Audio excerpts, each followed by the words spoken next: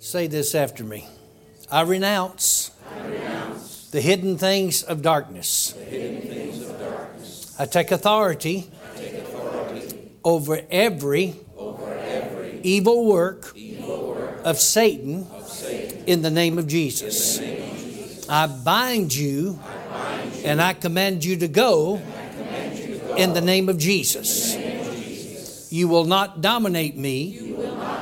You will not control me because I am a servant of the Lord Jesus Christ.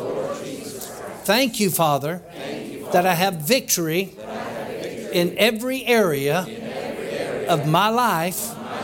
In Jesus' name, amen. Now, Father, as we reverently and humbly approach your word tonight, we thank you, Lord, for the supernatural power of God to be in operation, manifestation, and demonstration. Thank you, Lord, that you will speak to us, that you will lead us, that you will guide us and direct us. And Lord, I know that there's things that you begin to speak to my spirit even today. And Father, I thank you that you make it very clear because I talked to you about it. Because there's some things that need to take place, Lord, in the realm of the Spirit over this nation. And I thank you, Father, in the name of Jesus, that your will and your plan shall take place and come to pass. And Father, those that are watching this under the sound of my voice, I take charge of them right now in the name of Jesus. And I release them and loose them into the perfect will of God. Satan, I command you to quit influencing that mind right now.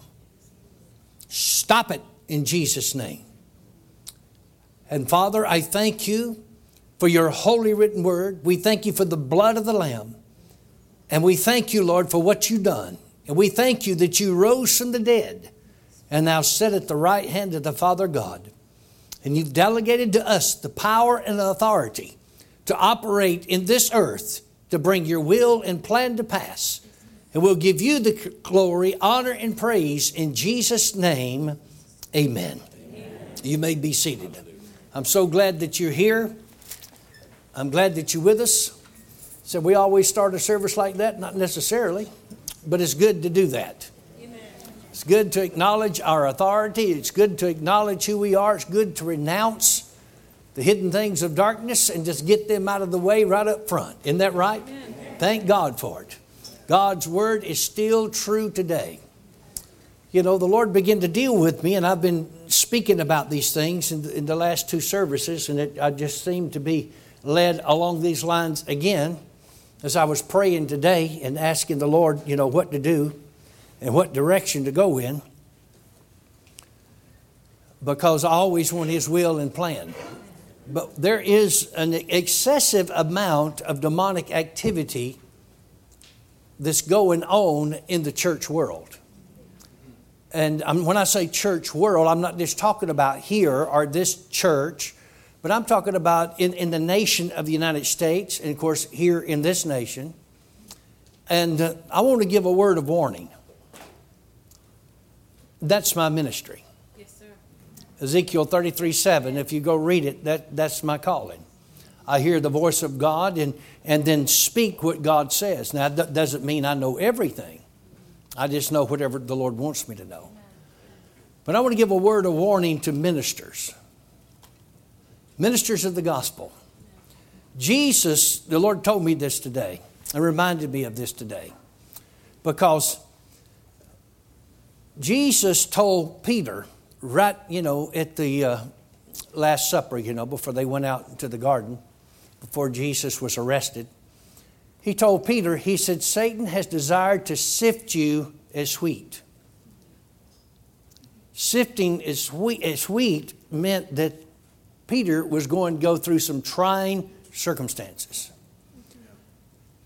The Spirit of God told me today that just like Jesus told Peter, who is a minister, you could call it, and bring it into New Testament, because he did wind up preaching the gospel,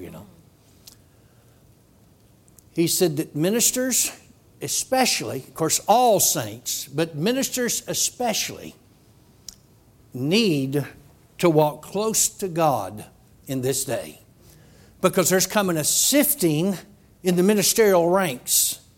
From that, it's going to come down to the church pew. And because the enemy is going to do his best to try to destroy what God is doing in this day, but he's not going to be able to. Amen.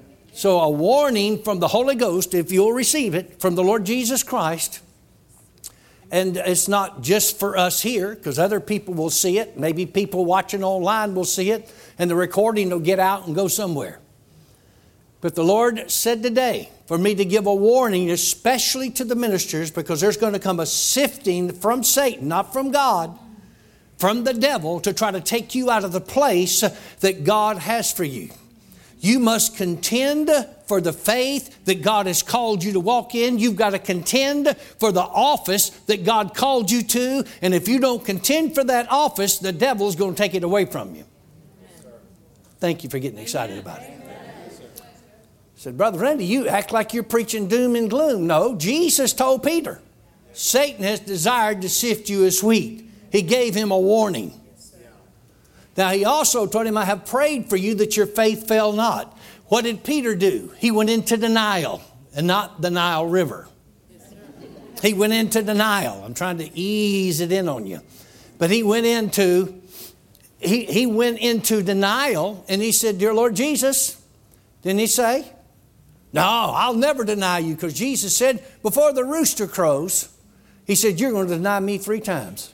And Peter denied that, said, there's no way I'm going to deny you. Jesus, by the Spirit of God, knew more than Peter knew. Right.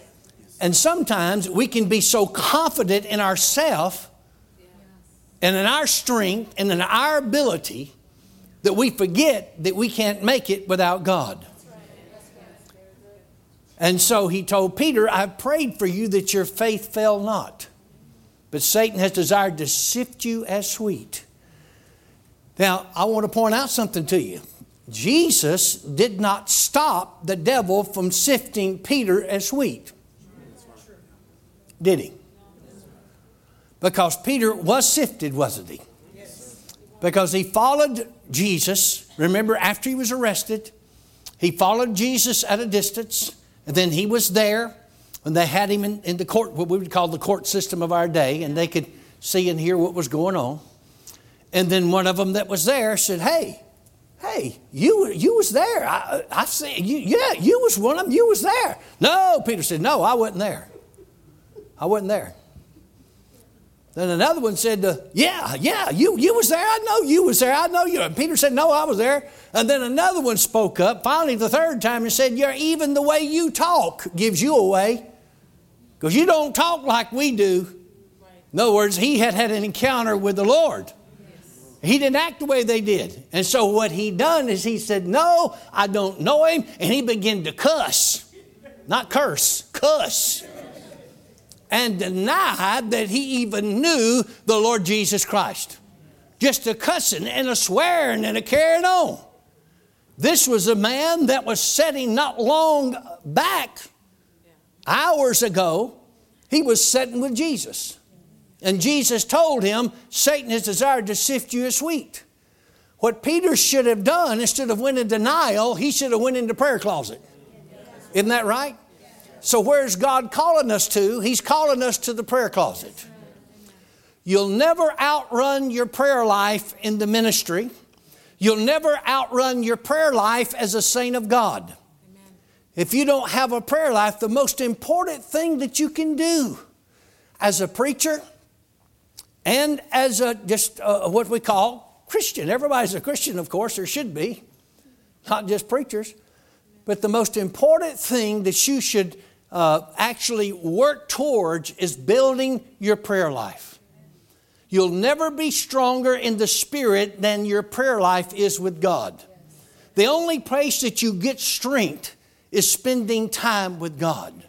The Bible says in the book of Isaiah, but they that wait upon the Lord shall renew their strength.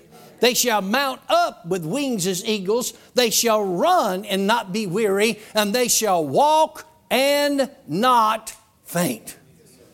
But if you don't wait on the Lord to receive His strength and receive His ability, your strength is going to fail. You're going to come to the end of yourself. All of your good intentions and your willpower won't work. You're going to fail. Let's examine that and see if that's true, about willpower. Is willpower alone enough to overcome the devil or do the work of God?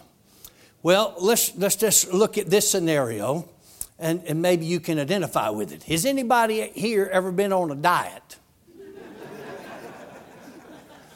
Well, somebody said, well, about 15 or 20, and I'm working on this new one now. You drink this pickle juice and put the vinegar in it, put the hog foot in the other one, and do this and whatever you do. And then some kind of potion you rub on and whatever, And you start out on that diet with good intentions. Isn't that right? Everybody does. You start out, and everything is fine. You're going along and you're saying, boy, I'm going to do this thing. I'm going to come through it. I'm going to come on the other side of this.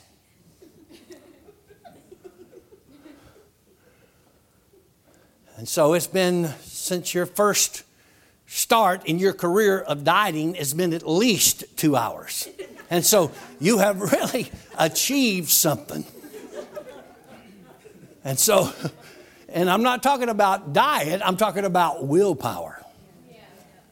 And so you sat down and then you've done missed a little bit, of food because with this willpower, I'm going to do it. I'm not going to eat them 5 pieces of chicken. I'm just going to eat 1. I'm going to eat 2. But your stomach has been used to that other food, Used to you packing it in like a tandem dump truck, backing up, and putting her in there. Because, the justification is I need this to keep me going. You know what I mean? I got a lot of things to do. So you sat down in the chair. And it's been at least 2, maybe 3 hours, So you done passed up a chicken leg or 2.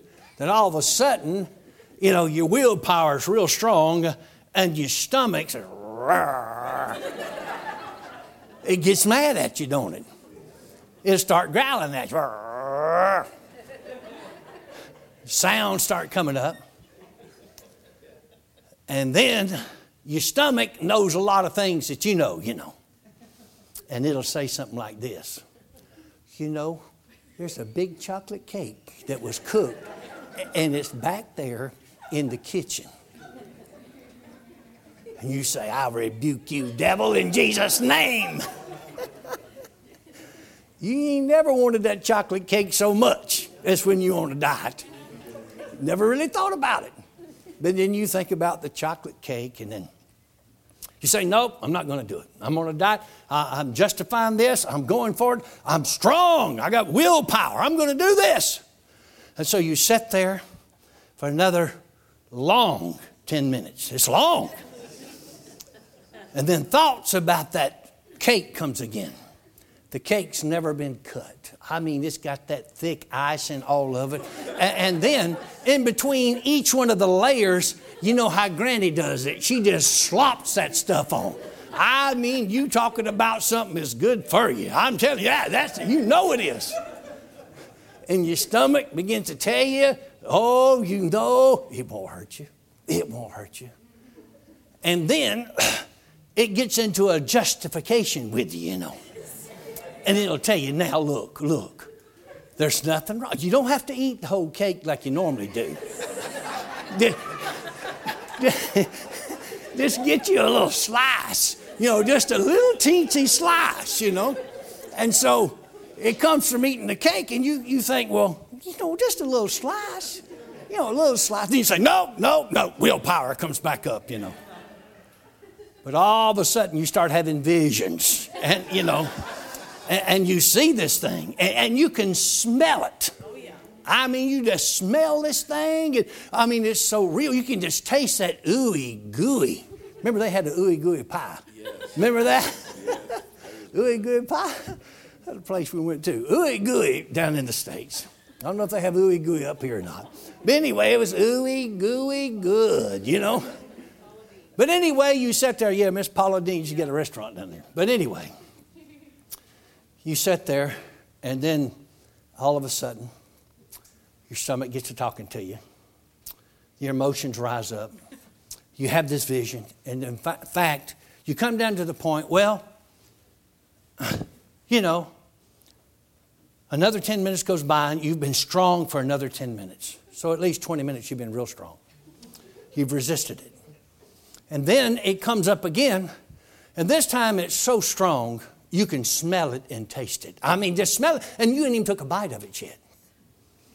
And so all of a sudden these thoughts come to you, you know, just a little bitty piece. I mean, you know, I know you're on a diet. Ain't that dieting if you only eat just a little slice of it? And then you sit there and think about it. Willpower's working, you know. And then you got to get to thinking and you say, well, maybe just a teensy tiny one, just a teensy tiny one won't hurt me. Just a teensy tiny. But no, I really shouldn't do that. You know, I said I was going to diet. I said I'm going to do this. I'm going to be strong. I'm going through with it. I'm going to make it through the other side, you know, and everybody be clapping for me when I come out, you know. Way down, way up, or way out, whatever, you know. And then you justify it. You say, yep, I believe if I eat just one slice, nobody will see me. Nobody will know it. And I believe it'll be all right. It won't hurt me. By the time you get up and you get into the kitchen, you don't cut a slice, you cut a quarter of the cake. See, you're laughing because you know it's true. All of us have been there. And so you cut that thing, and then you go to eating it, and then you start getting the chocolate off the plate. They just left down there, and you rake it up. You know how we do. And then guilt comes on you. And because you feel guilty, you got to drown that guilt in chocolate.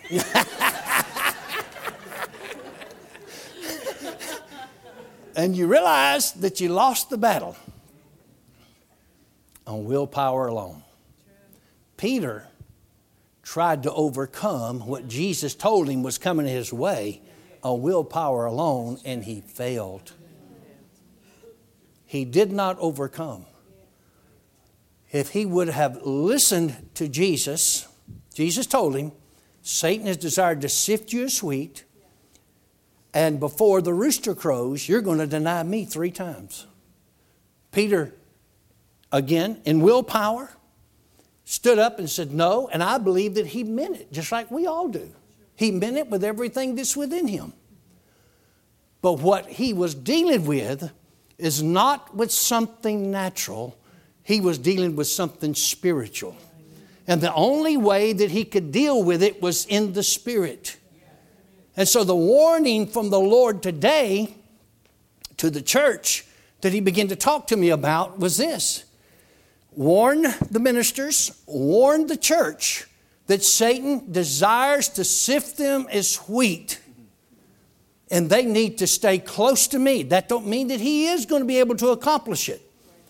Because he does not want us to move in to this move of God that God has for us in this church, in the nations of the earth. He does not want you to go forward. So what he wants you to do is fail. The only way you will be fail is when you are not prepared. If you'll prepare, you will not fail. When they got to the Garden of Gethsemane, you know, after Jesus, before he was arrested and before Peter denied the Lord, then Jesus took, and the disciples were there, and he told them to pray that you enter not into temptation. For the spirit truly indeed is willing, but what? The flesh is what? Weak. In other words, in your willpower alone, even though you will to serve me, you can't do it in your strength. What you are about to encounter, Jesus was telling them, is a spiritual event that the human being is not capable of overcoming in their own strength. He said, pray that you enter not into temptation. Notice what he did not tell them. He did not tell them to pray that they would not be tempted. Because you are going to be tempted if you live in this life. Whether you overcome that temptation or not is whether you prepare yourself or not. And I'm not talking about fear by any means. And Jesus was not telling Peter that Satan desires to sift you as wheat to put fear in him. He told him because he knew what was going to happen, and he knew that Peter was not prepared to face the onslaught that the enemy was going to bring against him. So after Peter did not prepare, he failed. And after he denied him 3 times, remember, he went out away from them and wept bitterly. That's what the Bible says. Because he was broken. He realized, I should have listened to Jesus. In that process, he repented. So did Peter's faith fail? No. Why? Because he repented. Jesus said, I pray for you that your faith fail not. Yes, he had an experience of weakness, but he didn't totally fail. A total failure would be if he had not repented. But he did repent. So there's hope for you and there's hope for me. So even though we may have moments of weakness, does not mean that we're a failure. Even though that you've had moments of weakness, does not mean that you're a failure. Because just like Jesus prayed for Peter, he ever liveth to make intercession for the church. And he is on your side. But at the same time, he will warn us. He will warn you. He will warn me that Satan has desired to sift you as wheat. And that's exactly what's coming upon the body of Christ. There's a sifting that's coming. I saw it in the Spirit earlier today. In fact, I had been praying for a while, and this is the way it happened. And I said, Lord, I know that you're trying to get something across to me. And I said, for some reason, I've been unable to pick it up. And I said, reveal this to me. And I sat down there in a chair because I had been walking. Sometimes I was kneeling, but I'd been walking a while, back and forth sometimes. Walk over this side of the room, then walk back there, walk around that chair. You know where that chair is at? And that table, I walk around that chair and then walk over here and that little kitchenette thing, walk back down through, walk down, turn that way and go that way. Come over that window. You know where that window is over there? And then I come back over there. Just, that's just what I was doing. But when I'm doing that, I'm getting out of the flesh, out of the natural, out of my mind, and I'm getting into the Spirit, I'm not aware of all this. I'm not saying counting my steps or any of that kind of stuff or looking at Mickey Mouse and what I mean by my wife has got one of them watches. It says, hello, time is so-and-so. It's Minnie Mouse, It's one of them Apple watches, hello. Hey, honey, she's probably watching. Hey, son, I think he's in Phoenix. He's watching. But Satan has desired to sift the church as wheat. Now, speaking to the ministers first of all, and again, not just here. Said, Brother Randy, well, why would the Lord have you say this? If all the ministers are not here, why would the Lord have you to say it? Because that's my job. Remember, the Lord sent me over to England one time. He gave me a vision.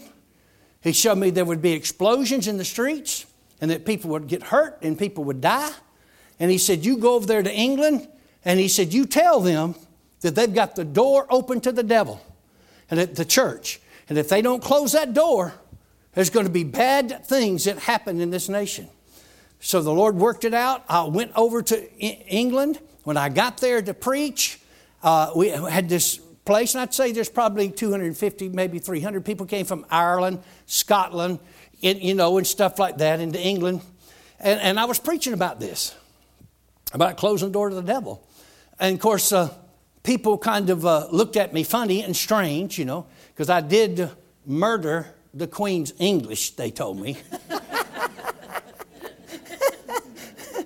In fact, I think she left and came to Canada while I was there.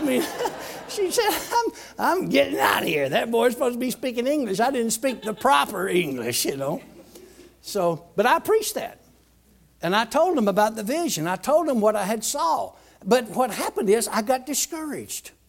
Talking about saying what the Lord told you to say. I got discouraged. And I said to the Lord, I said, Lord, you told me to come and tell the nation. I said that these things are going to happen. You sent me here. And I said, but everybody's not here. So they're not going to hear me. He said, son, that's not your fault. He said, I sent you as a witness. And he said, because you've given the word, he said, they're without excuse. So people have a responsibility to hear as much as I have a responsibility to deliver. And that works the same way in the pastoral. And in this church, your pastors have a job to deliver, but it's your responsibility to hear and show up. Thank you for getting excited. But we had gotten back. We was over there about 10 days, and went from there on over to France. But we come back, my wife and I did, and within the week, the explosions happened in the same places that I had put my feet at. It happened, and guess what happened then? I got a phone call from over there, from a preacher. He said, Brother Rodney, it happened. I said, I told you it was going to happen. What it was, God was warning. It didn't have to happen. Now, I believe that there were some that prayed. I believe there were some that took it to heart, And I believe it could have been much worse. But at the same time, even though the Lord has had me saying this, and it applies, I believe it's applicable to the body of Christ, it's not my fault that the entire body of Christ is not here. But I'm a witness.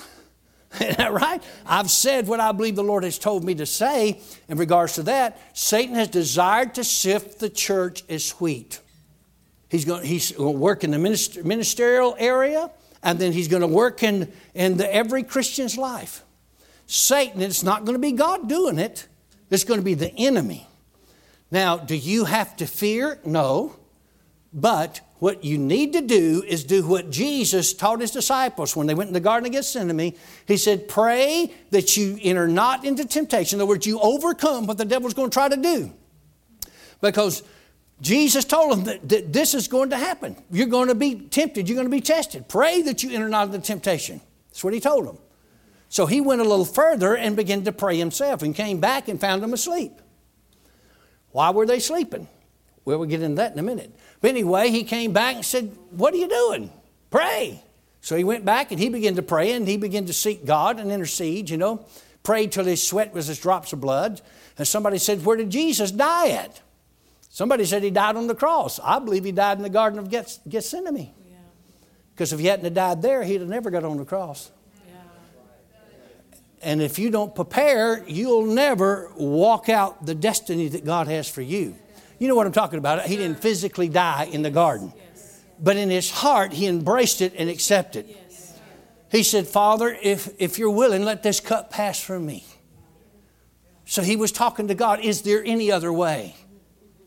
He didn't normally want to die. No human. We was not born to die.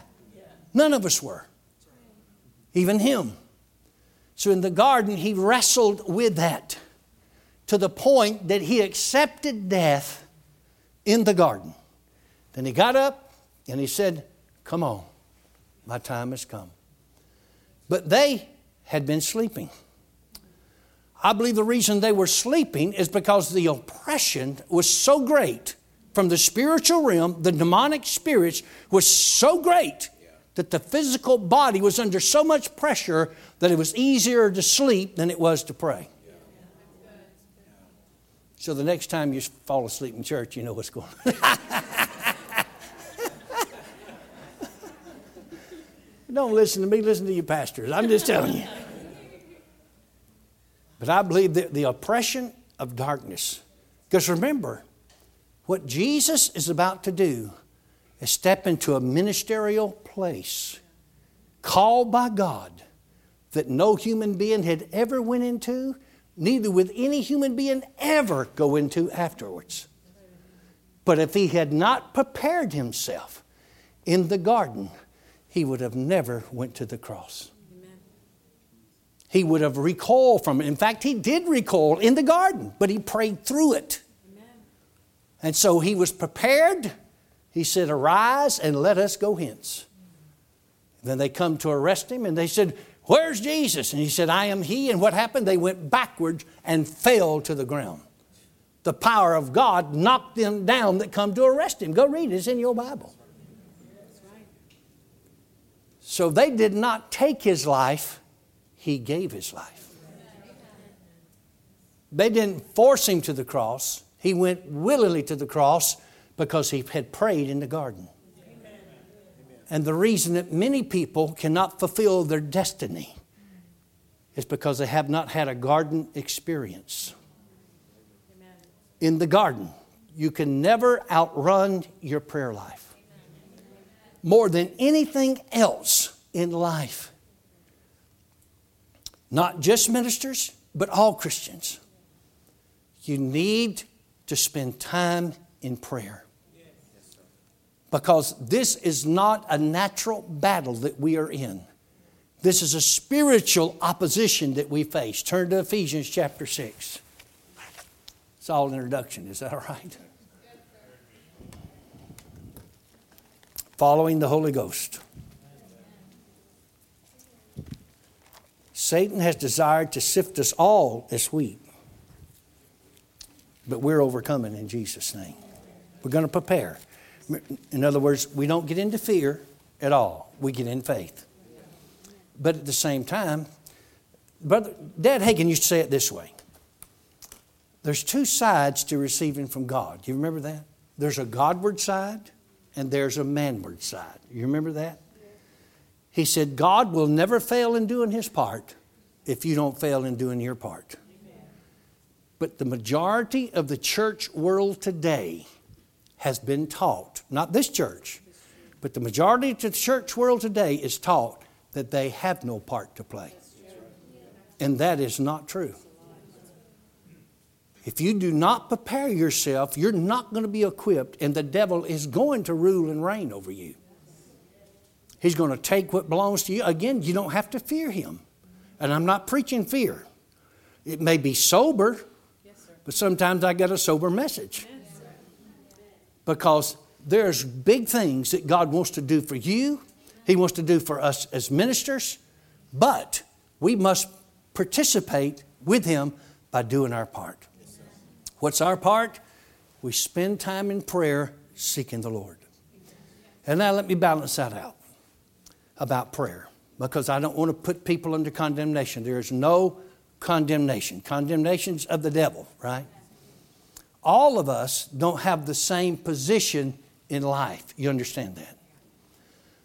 So my prayer life may be different than your prayer life.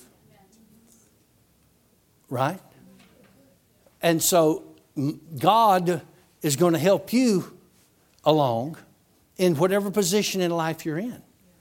You know what I mean? That don't mean you got to pray 7 days a week, 24 hours a day. I'm not saying that. But whatever position you're in life, you need to find time, make time to pray. And I'm not saying that you got to pray all day long or nothing. And I know if you've got little children to take care of and things, sometimes you have to pray and go, You know what I mean? Kind of deal. But it would be good if you could take some time, and spend it with the Lord. Now, do we need corporate prayer? Absolutely. And this church has corporate prayer. And that's good. But you also need an individual prayer life. You need to be acquainted with the Lord because that's where your strength is. And then, this is the question that some are asking right here tonight. How do I pray? I mean, how do I? Now, that sounds kind of, somebody say, well, that's too elementary. I would not ask, how do I pray? But people do. They have the question, how do I pray? What do I say? What do I do? This is what you do.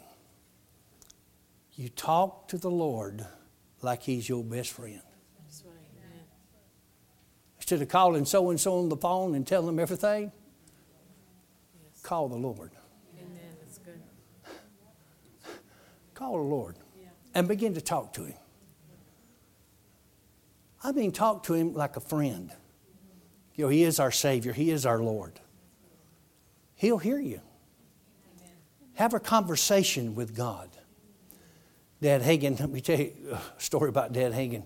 He was with at this ministers' conference, and they was all staying. A lot of the ministers were staying in different rooms and in places in this big meeting hall, and it had rooms that you slept in, and you had the dining hall there and everything like that. He said one day, this preacher said to him, he said, I come by your room there a while ago. And he said, and this is later on, he said, I come by your room there a while ago. And he said, you was talking to somebody. And he said, I didn't remember seeing anybody go in your room or anything like that. And I was wondering he said, you were just carrying on a conversation. And you were saying, you know, this and then that. Then you'd say, yeah, that's right. That's right. That's right. That's right. Yeah, that's right. Yeah, that's right. And then he would say something else. He said, I want to tell on myself, he told Brother Hagin. He said, I actually was concerned. And so I opened the door and peeked in. You know what I mean? It was already partial open, wasn't totally closed. And just peeked in. And he said, you were sitting in the middle of the floor talking to somebody. He said, oh, that's the way I pray. See, you can pray the same way. Now, there are times, too, that we need to spend time praying in other tongues. You understand? Praying in the Spirit. But you can pray in the Spirit with your known tongue as well as unknown tongues. I do it periodically. You know what I mean? You can pray in the Spirit in your known tongue, but also in unknown tongues. But and the Bible says, though, when you pray in an unknown tongue, you're building yourself up in your most holy faith, praying in the Holy Ghost. And then it also says that you're edifying yourself, so I encourage you to do that. So we're talking about Satan. That's how we started this. I didn't start it. The Spirit of God started it because I didn't know exactly I was going to go this way.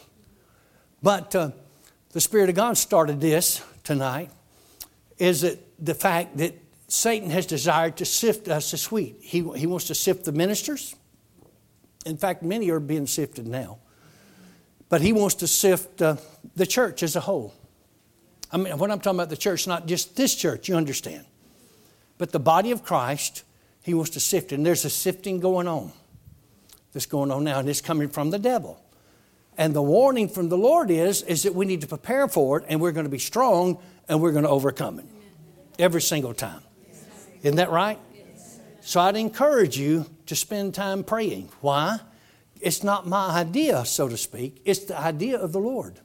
The Lord said, pray that you enter not into temptation. For the spirit truly indeed is willing, but the flesh is weak. If you'll allow me to use this crude illustration, you won't eat the chocolate cake if you pray. In other words, the enemy is not going to get you with some kind of temptation and get you in a situation.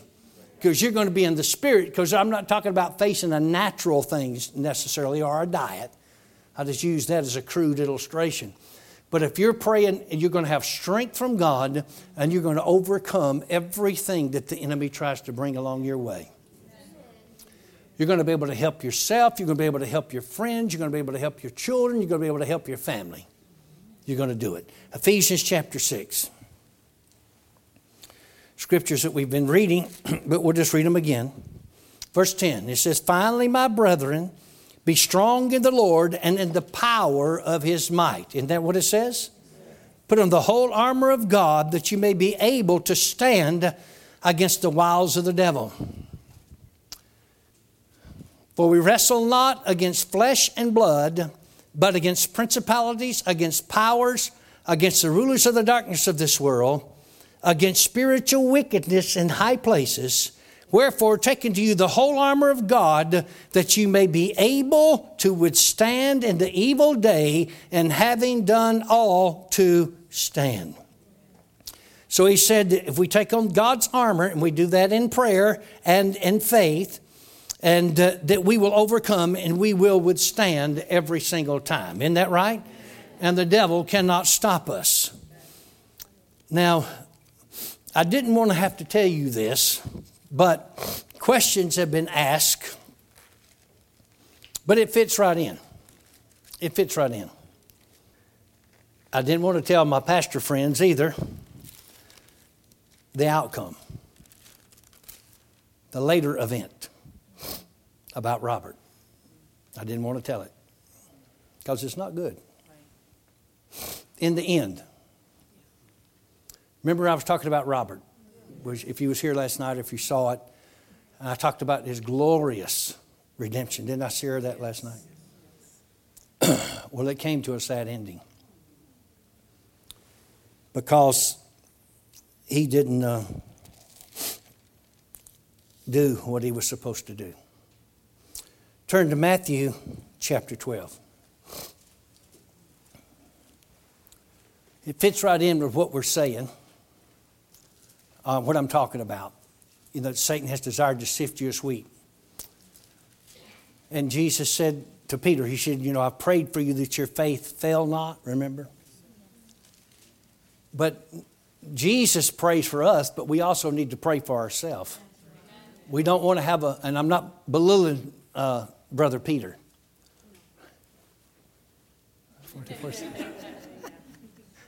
I think it was him they were talking about. But I'm not belittling him whatsoever. But the truth about the matter is,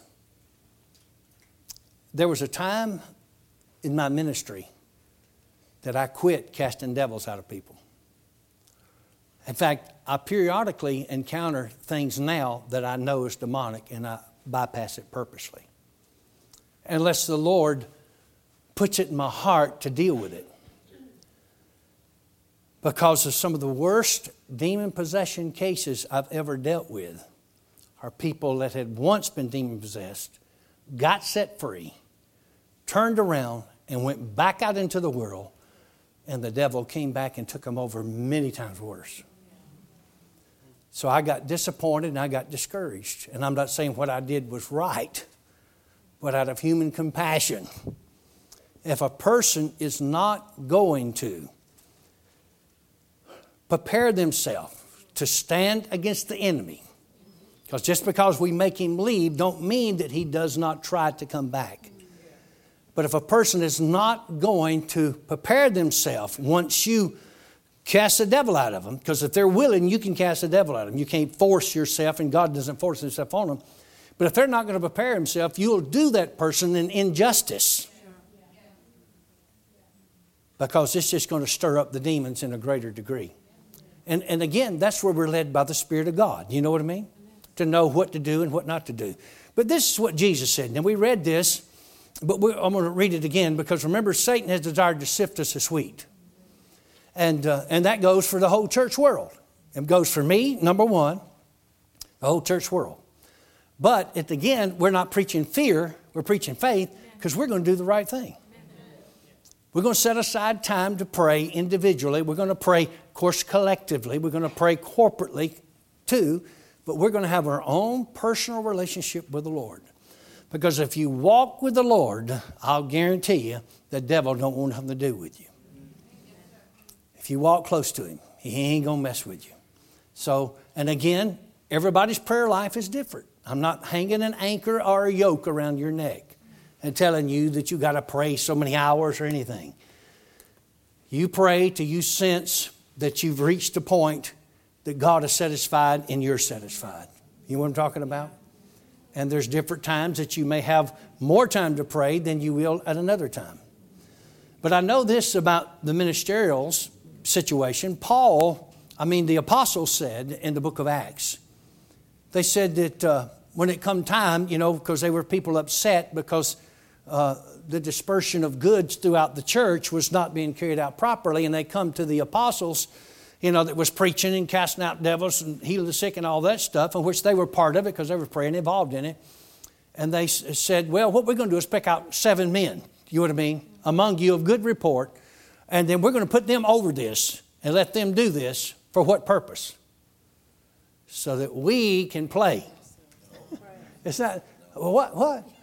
What'd you say? She said, pray. Where'd you get that at? In the Bible? He said that we will give ourselves continually to the Word of God and prayer.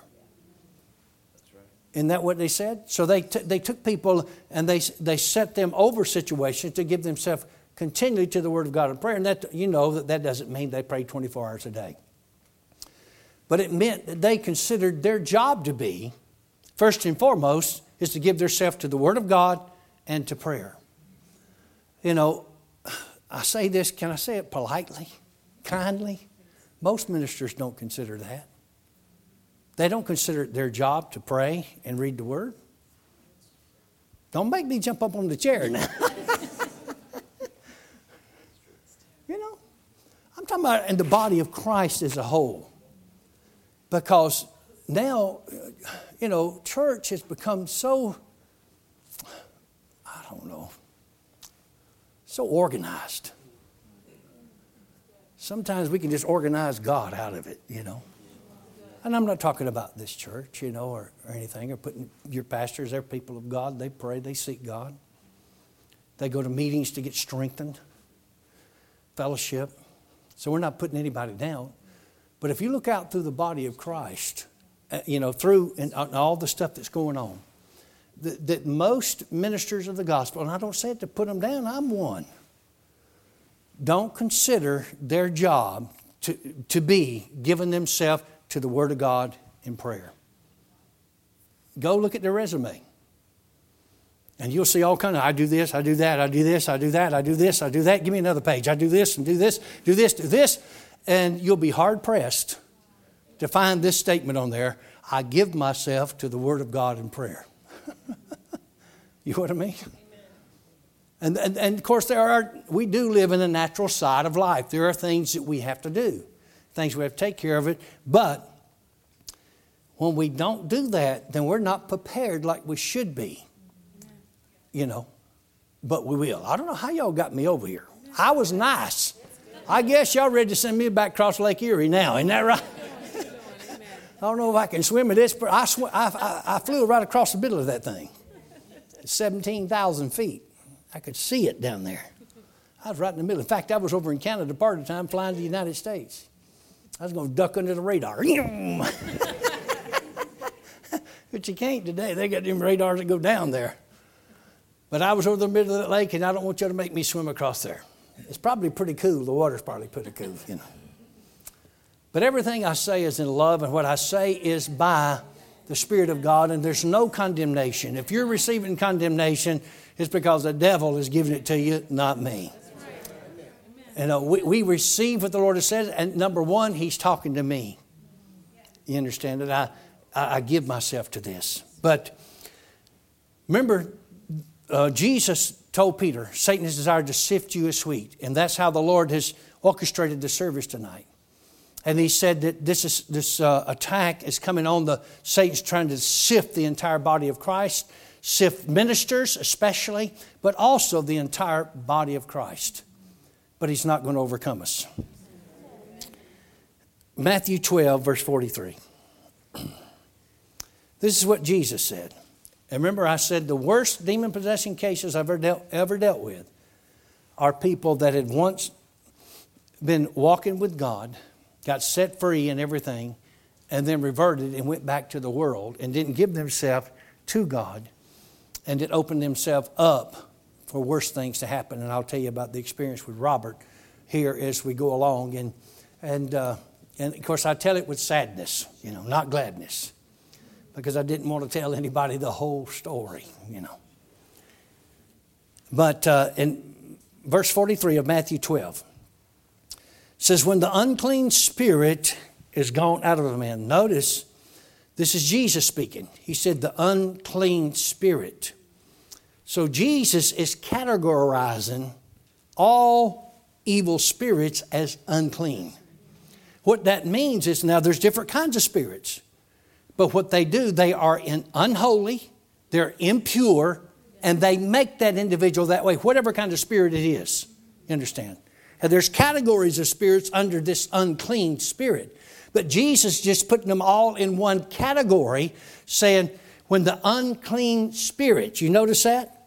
Unclean spirit is gone out of a man. Unclean spirit, again, is a category where there's lots of different spirits in there, unclean means it makes them impure and unholy. Any evil spirit does in a human being, regardless of what it is. And a lot of people just equate this with just like sexual sin or something, but it's a lot more than that, even though that's included. When the unclean spirit is gone out of a man, he walketh through dry places. Remember? He's walking. He's walking. Because remember what you taught me? You taught me they were disembodied spirits. Isn't that right? He taught me that. He taught me that. They're disembodied spirits. Where'd they come from? Remember we talked about that and I discovered I didn't know. I don't know. Somebody says they come from here. Somebody says from coming there. Only pastor really knows. So I don't know. You know, it really don't, in a sense, you know, wherever, you know, I'm not going to argue over it. Wherever, I don't know where they come from. All I know is get out of here. Wherever you come from, get out of here. But they are personalities, persons, not like human beings now. I'm not talking about a human being person, that do not have physical bodies, and they are looking for some physical body to express themselves through in this physical world. And the spirits have names. You know what I mean? Like we read about deaf and dumb spirits. When a person is a deaf, when a spirit's causing, not everybody that's deaf has a spirit. You understand that? You know that. Not every sickness and disease is because of a spirit. You know that too.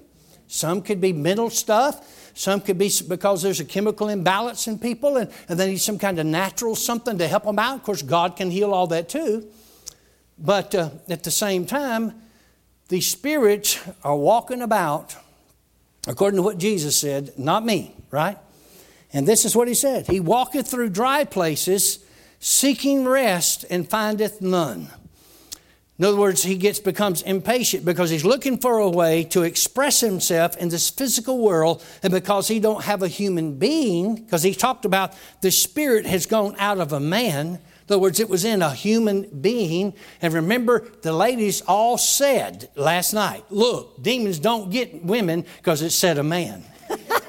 And I know that man's got one. I'm joking. He's talking about the human race right here. He seeks rest and he findeth none. Then he says, the Spirit says, so that means he can communicate. He can talk. He can verbalize. We just don't see them. We don't hear them unless God opens our eyes to show. I have seen into the realm of the Spirit, and I've seen these. In our Supreme Court, what would you call that here? Y'all have a high court? Y'all have a Supreme Court here? Okay.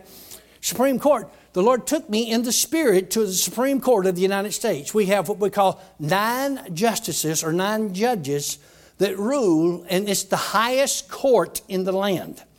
When you appeal a court case, whatever it may be, and then if the court doesn't have to hear your case, but if they decide, the Supreme Court decides to hear that case, then it will be heard before people, what they call arguing, and they don't actually argue, you know, but they get up there and they present their case to these 9 judges there in the Supreme Court of the United States. In other words, they give the judges their opinion based on the law of the United States of America. And so what the judges do, sitting on that bench, is they are supposed to be brilliant people about the law of our land. Forgive me for having to say this, but that is very questionable. Put me up there. I'm telling you, I don't know none of the law books, but I got common sense. I can just tell you this. Murder is murder. Abortion is murder. You know what I mean? And they somehow, some of them don't see it that way. But the Lord took me to the Supreme Court in the Spirit, and when I looked up, I was standing in front of the bench where the justices would sit up, you know, the 9 justices, the 9 judges, when they're, you know, hearing the case. And I wondered, what am I doing here? Because the room was empty, you know, and I'd never been in that courtroom. I'd been in a lot, you know, but not that one. I'd never graced that court with my presence before, you know. But while I was standing there, all of a sudden, motion caught my eye, peripheral vision out of my side view. And because I was looking down through the courtroom, the bench is to my left right here, and I'm kind of facing this way, and the bench is sitting here. And I looked up, and when I turned to look, I fully expected to see one of the judges sitting there, or 9 of the judges sitting up on that bench. And I was startled. But guess who I saw? Guess who I saw? I saw a demon. I mean, a large-looking demon sitting up there behind that bench. And the Spirit of God, I was in prayer when this happened, and I was praying with some people, just a handful of people. And I was mic'd, so all this is recorded. They didn't see what I saw, but they heard what I said, and they saw what I'd done. Because they told me afterwards they saw me, and I was making gestures and all. And I was talking to this thing in the Spirit.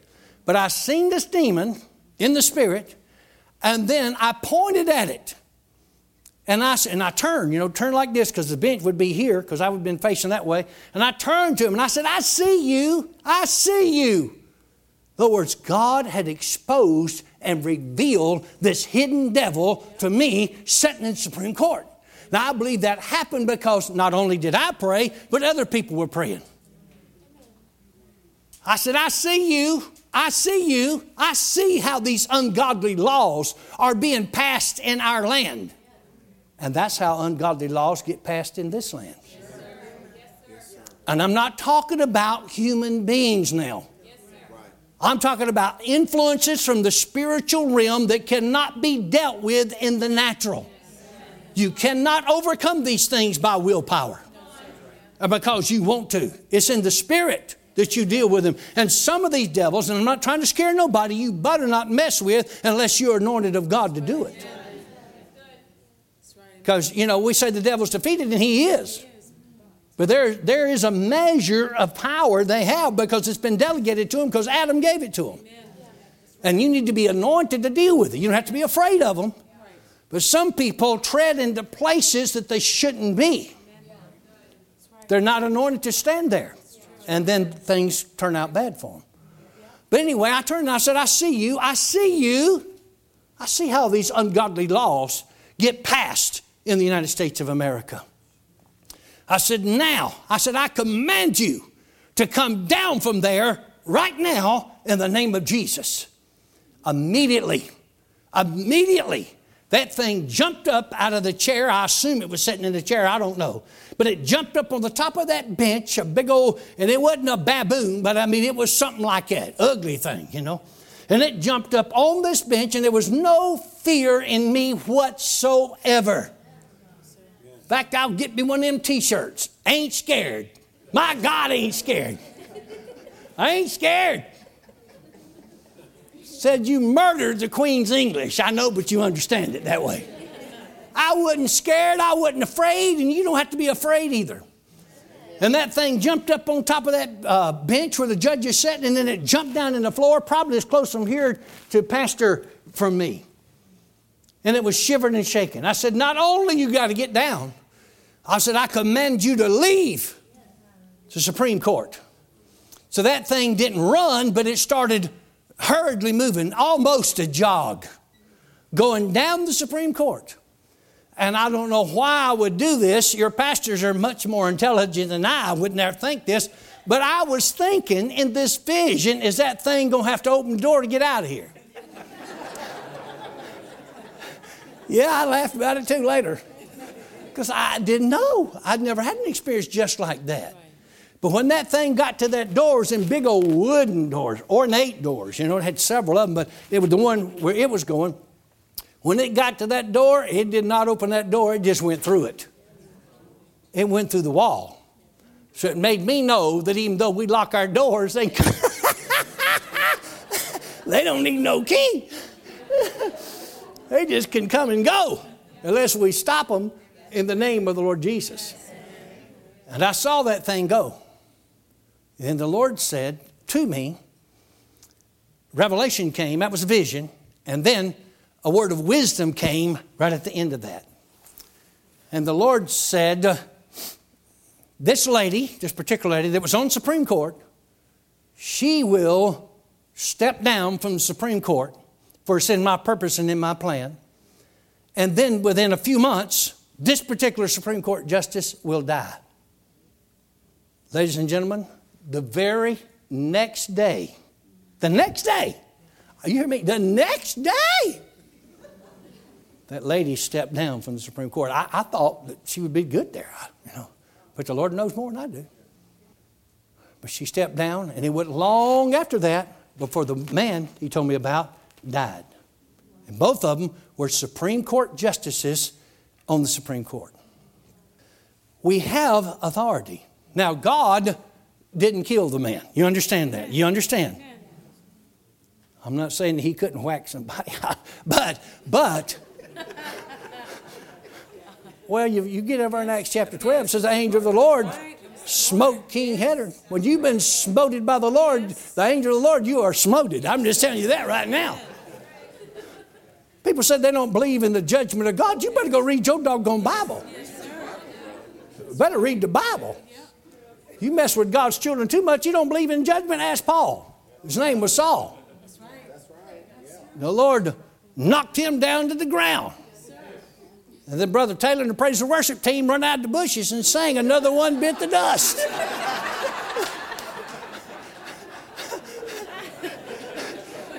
Y'all remember that song?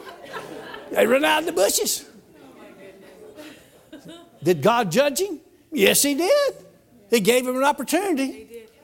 And he took advantage of it. He said, who art thou, Lord?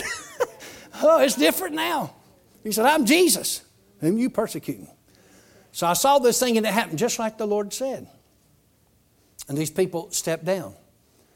We have authority, but the way we operate in these things is through the Spirit of God giving us the anointing to deal with them. The problem with most of the church world, they're dealing with issues in the realm of the Spirit they have absolutely no anointing to deal with because they hadn't spent enough time praying. They that wait upon the Lord shall renew their strength. They shall mount up with wings as eagles. They shall run and not be weary, and they shall walk and not faint, and they'll command the devil and make him do what they want him to do. That's where it comes from. It doesn't come from willpower. It doesn't come because we want something to happen. Amen? Thank God for the Holy Ghost. Are you excited yet? Y'all get me stirred up here. We might cast out some devils. I'll just tell you the truth about it. Thank God for the Holy Ghost. Thank you, Lord, for helping me. I was asking the Lord today to help me, Lord, because I kept sensing that He wanted to say something. And you have to get yourself in a position to hear Him, Unclean spirit, remember 43. I'm trying to get through here and you keep dragging me on, What time is it anyway?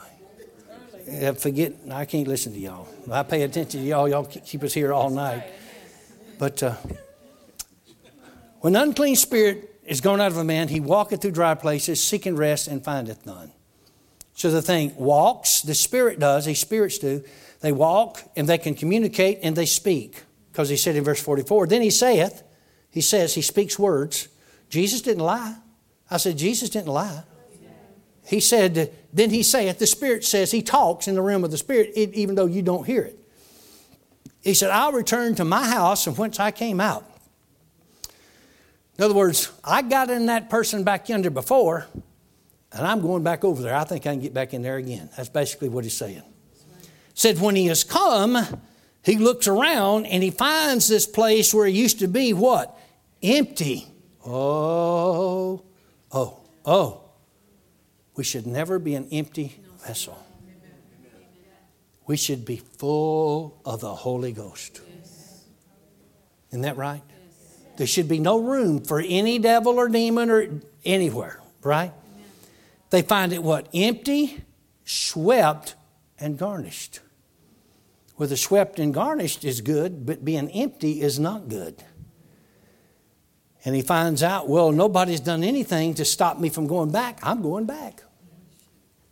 Verse 45, then goeth he and take with himself 7 other spirits more wicked than himself. More wicked. Notice that? More wicked. Yeah. That's right. Well, it's not just in the same category of wickedness, but more wicked than this demon was himself. And this is Jesus talking now, not me. And we're talking about Jesus said that Satan has desired to sift us as wheat. And that doesn't mean that he's going to possess us or try to possess us. He's just going to try to hinder us, you know. Then goeth he and taketh with himself 7 other spirits more wicked than himself. And so there's 7 plus the one that was there, so that makes 8. More wicked than himself, and they enter in and dwell there. And what happened? The last state of that man is worse than the first. In other words, he was in bad shape before the devil come out of him. But now he's in worse shape than he had ever been in his life. He said, even so shall it be also unto this wicked generation. In other words, wickedness is around us. Evil spirits are around us. Now, you wanted to know what happened to Robert. And I've been avoiding the subject. But I decided, under much stress, duress, and protest, that I shall tell. Because it fits right in here. Robert was totally set free, filled with the Holy Ghost. In fact, he and I and another fella, in fact, a lot of times just he and I both would sing together. He had a wonderful voice. I would sing lead. We had a quartet in prison, and he would sing. In fact, our voices, undoubtedly, this is what that Warden Capps. Y'all remember Warden Capps? Remember, he was kind of a short fellow with black hair and all, kind of everything, you know, kind of stocky built and all. He heard us singing in the chapel one day, 4 of us, a cappella, I mean, no music, you know, or anything. And boy, we had that harmony going. See, we had time on our side. Everybody was holding their part. I was singing lead. You know, when you're singing in quartets, there's certain things you can't do when you're singing, you know, like praise and worship. Because you got to hold a note and lead so that this voice can lock on, then this voice can lock on, and this voice can lock on. And so, Brother Robert, he could sing that soprano. Woo, boy, he could get old alto too. Y'all know who alto is? He could get a hold of him and hang on. It didn't seem like no matter where I started, if I started a little high, sometimes I could start a little high because we had to get us going. He could hang right in there with me. So it was just wonderful what God was doing. And Warden Capps come in, and he could not believe. He just sat down. We thought, what in the world is a warden doing in here? He just sat here and he just closed his eyes because we're singing them old gospel hymns. I'm sure he'd heard him on his mama's knee coming up. And it was down in Alabama, you know. Probably Granny walked him in the rocking chair singing some of them songs to him. He was living like the devil, but but he come in and he sat down. And we didn't know what to do, you know, but we just kept on singing. And then finally we come to a stop. He said, boys, he said, do y'all know this one? And he mentioned the song. I said, yeah. He said, I want you to sing the good old gospel ship. Can you do that? I said, yeah. Who knows that? I'm going to take a trip on the good old gospel ship. I'm going far beyond the sky. Woo! I'm going to shout and sing into the heavens ring while I'm bidding this earth. It was his mama's favorite song. So he wanted to hear it. So we locked in on it.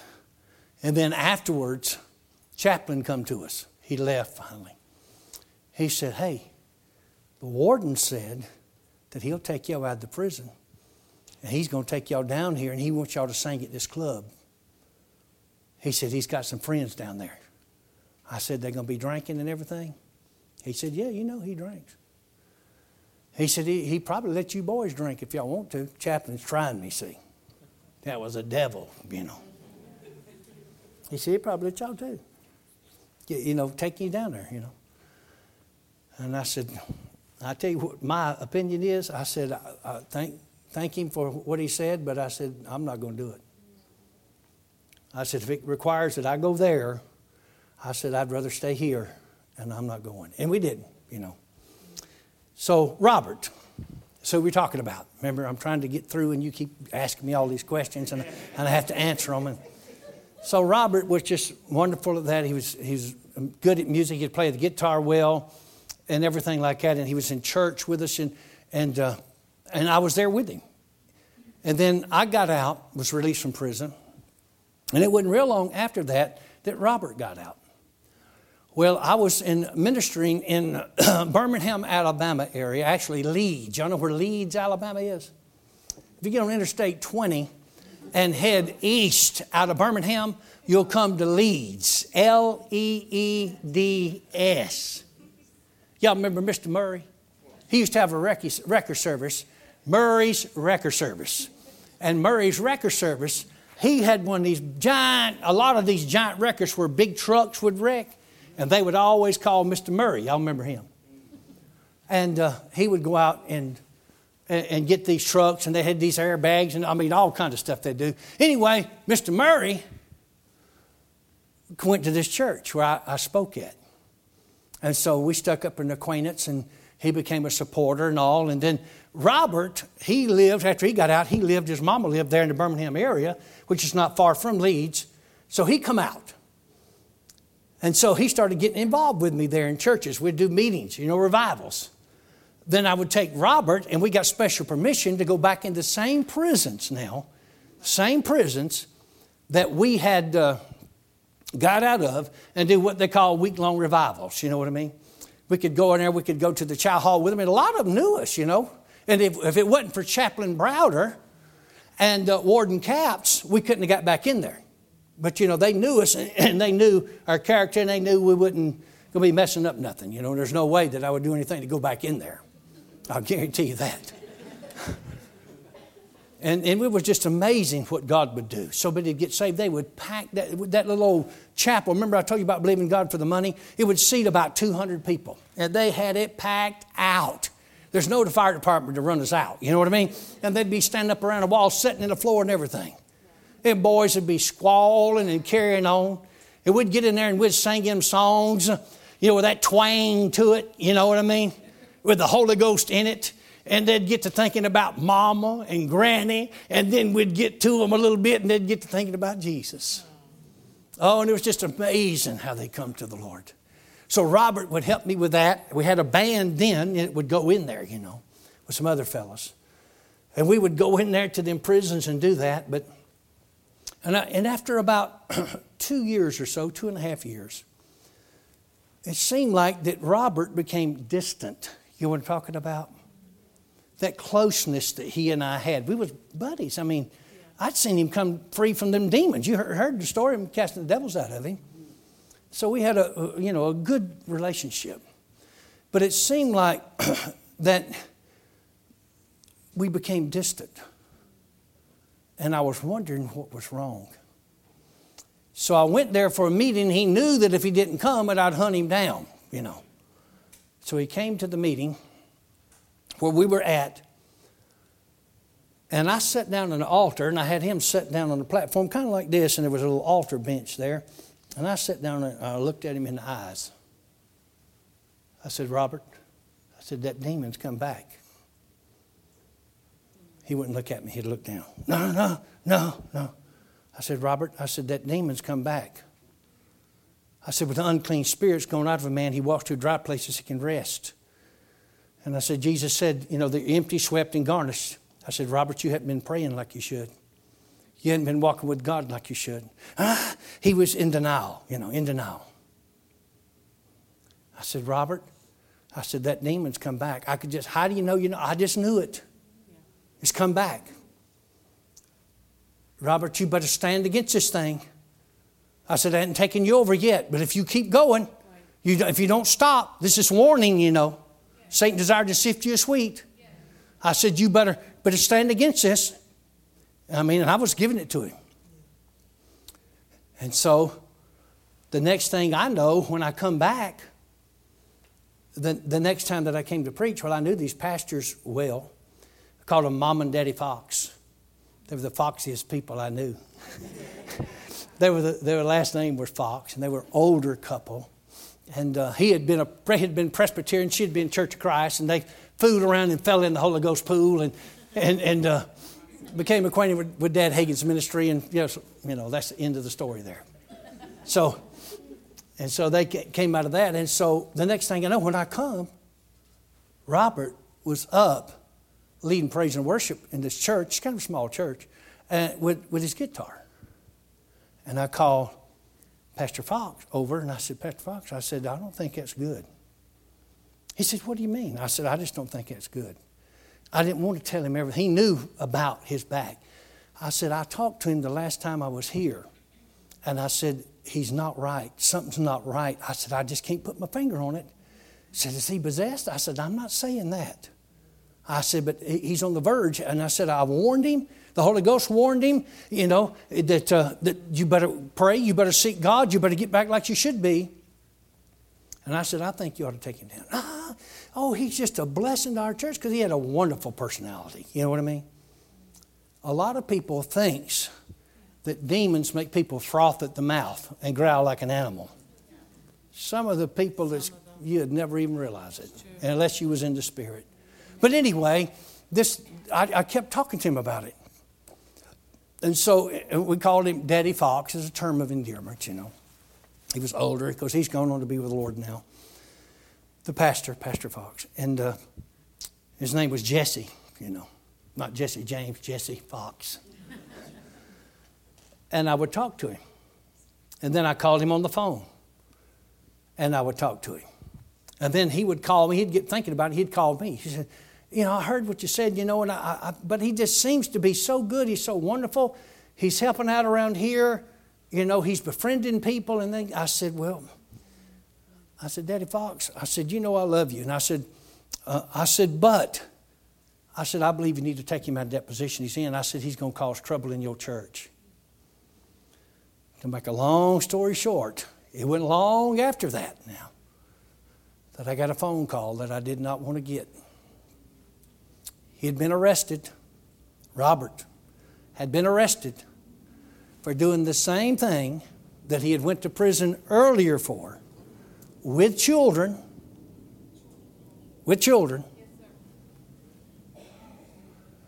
And I'd warned Daddy Fox because I saw this thing coming.